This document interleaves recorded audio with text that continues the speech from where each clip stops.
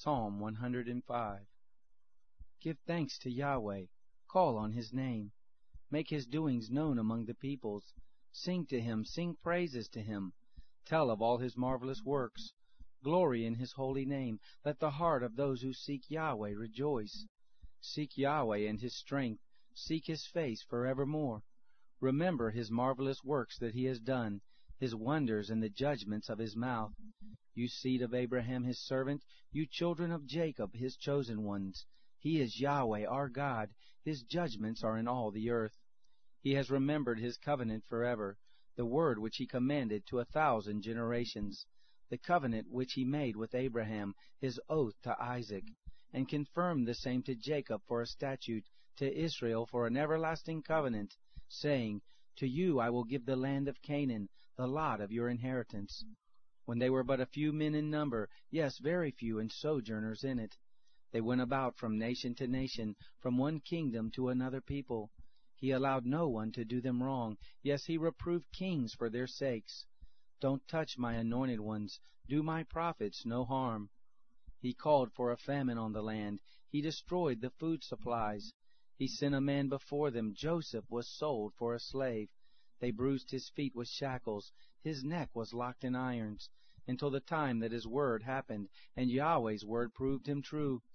The king sent and freed him, even the ruler of peoples, and let him go free. He made him lord of his house, and ruler of all his possessions, to discipline his princes at his pleasure, and to teach his elders wisdom. Israel also came into Egypt. Jacob sojourned in the land of Ham. He increased his people greatly, and made them stronger than their adversaries. He turned their heart to hate His people, to conspire against His servants. He sent Moses His servant, and Aaron whom He had chosen. They performed miracles among them, and wonders in the land of Ham. He sent darkness and made it dark. They didn't rebel against His words. He turned their waters into blood, and killed their fish. Their land swarmed with frogs, even in the chambers of their kings. He spoke, and swarms of flies came, and lice in all their borders. He gave them hail for rain, with lightning in their land. He struck their vines and also their fig trees, and shattered the trees of their country. He spoke, and the locusts came, and the grasshoppers without number, ate up every plant in their land, and ate up the fruit of their ground.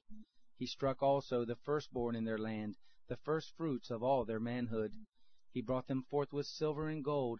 There was not one feeble person among His tribes. Egypt was glad when they departed, for the fear of them had fallen on them. He spread a cloud for a covering, fire to give light in the night. They asked, and He brought quails, and satisfied them with the bread of the sky. He opened the rock, and waters gushed out. They ran as a river in the dry places. For He remembered His holy word, and Abraham His servant.